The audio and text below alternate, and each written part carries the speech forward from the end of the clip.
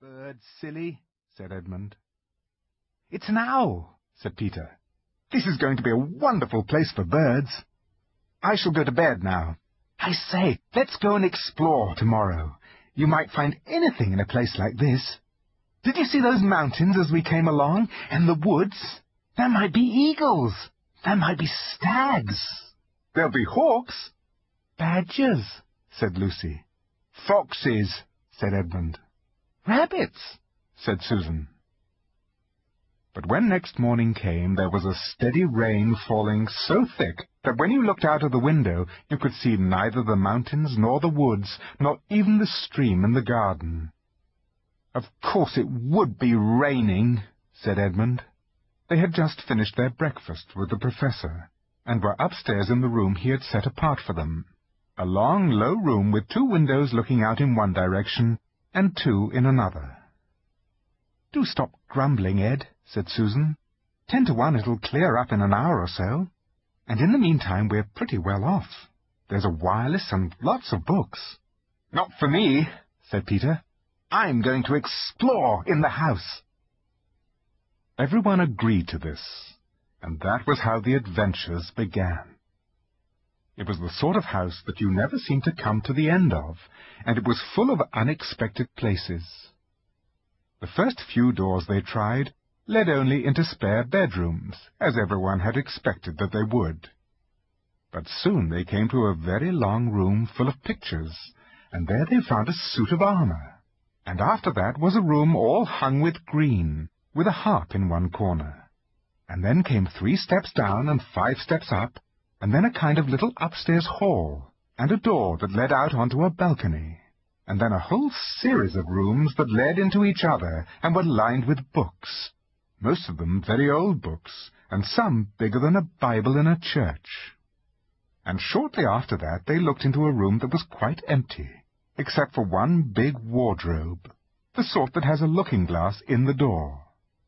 There was nothing else in the room at all, except a dead bluebottle on the window-sill. "Nothing there," said Peter, and they all trooped out again, all except Lucy. She stayed behind because she thought it would be worthwhile trying the door of the wardrobe, even though she felt almost sure that it would be locked. To her surprise, it opened quite easily, and 2 mothballs dropped out.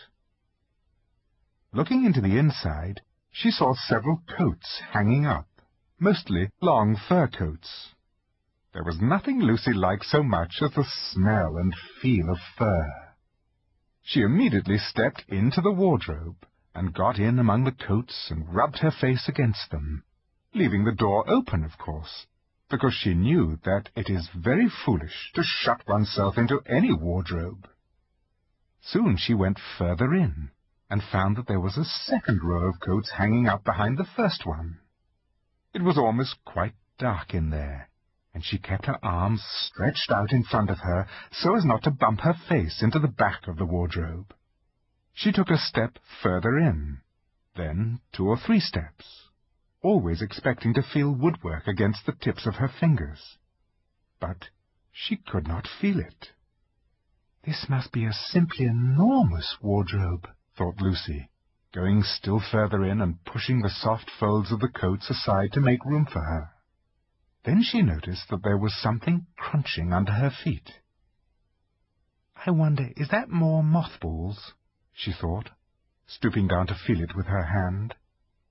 But instead of feeling the hard, smooth wood of the floor of the wardrobe, she felt something soft and powdery and extremely cold. "This is very queer," she said, and went on a step or 2 further. Next moment she found that what was rubbing against her face and hands was no longer soft fur, but something hard and rough and even prickly. "Why, it is just like branches of trees!" exclaimed Lucy. And then she saw that there was a light ahead of her, not a few inches away where the back of the wardrobe ought to have been, but a long way off. Something cold and soft was falling on her. A moment later she found that she was standing in the middle of a wood at night-time, with snow under her feet and snowflakes falling through the air. Lucy felt a little frightened, but she felt very inquisitive and excited as well. She looked back over her shoulder, and there, between the dark tree trunks, she could still see the open doorway of the wardrobe, and even catch a glimpse of the empty room from which she had set out. She had, of course, left the door open, for she knew that it is a very silly thing to shut oneself into a wardrobe. It seemed to be still daylight there. "I can always get back if anything goes wrong," thought Lucy. She began to walk forward, crunch, crunch, over the snow and through the wood toward the other light. In about 10 minutes she reached it, and found it was a lamp-post. As she stood looking at it, wondering why there was a lamp-post in the middle of a wood, and wondering what to do next, she heard a pitter-patter of feet coming toward her. And soon after that, a very strange person stepped out from among the trees into the light of the lamp-post. He was only a little taller than Lucy herself, and he carried over his head an umbrella white with snow. From the waist upward he was like a man, but his legs were shaped like a goat's. The hair on them was glossy black, and instead of feet he had goat's hoofs. He also had a tail, but Lucy did not notice this at first, because it was neatly caught up over the arm that held the umbrella, so as to keep it from trailing in the snow. He had a red woolen muffler round his neck, and his skin was rather reddish, too. He had a strange but pleasant little face, with a short pointed beard and curly hair, and out of the hair there stuck 2 horns, one on each side of his forehead. One of his hands, as I have said, held the umbrella. In the other arm he carried several brown paper parcels. What with the parcels and the snow, it looked just as if he had been doing his Christmas shopping. He was a fawn, and when he saw Lucy he gave such a start of surprise that he dropped all his parcels. "Goodness gracious me!" exclaimed the fawn. Chapter 2. What Lucy Found There. "Good evening," said Lucy. But the fawn was so busy picking up its parcels that at first it did not reply. When it had finished, it made her a little bow.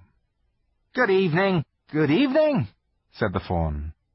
"Excuse me, I don't want to be inquisitive, but should I be right in thinking that you are a daughter of Eve?" "My name's Lucy," said she, not quite understanding him. "But you are, forgive me, you are what they call a girl?" asked the fawn.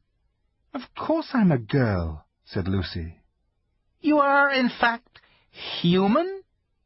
"Of course I'm human," said Lucy, still a little puzzled. To be sure, said the fawn. "How stupid of me! But I've never seen a son of Adam or a daughter of Eve before. I'm delighted, that is to say—" And then it stopped, as if it had been going to say something it had not intended, but had remembered in time. Delighted, it went on. "Allow me to introduce myself. My name is Tumnus." "I'm very pleased to meet you, Mr. Tumnus," said Lucy. "And may I ask, O Lucy, daughter of Eve," said Mr. Tumnus, "how you have come into Narnia?" "Narnia? What's that?" said Lucy. "This is the land of Narnia," said the fawn, "where we are now. All that lies between the lamppost and the great castle of Cair Paravel on the eastern sea. And you have come from the wild woods of the west?" I got in through the wardrobe in the spare room," said Lucy. "Ah," said Mr. Tumnus in a rather melancholy voice. "If only I had worked harder at geography when I was a little fawn, I should no doubt know all about those strange countries. It is too late now." "But they aren't countries at all," said Lucy, almost laughing. "It's only just back there. At least, I'm not sure. It is summer there." "Meanwhile," said Mr. Tumnus, "it is winter in Narnia, and has been for ever so long, and we shall both catch cold if we stand here talking in the snow."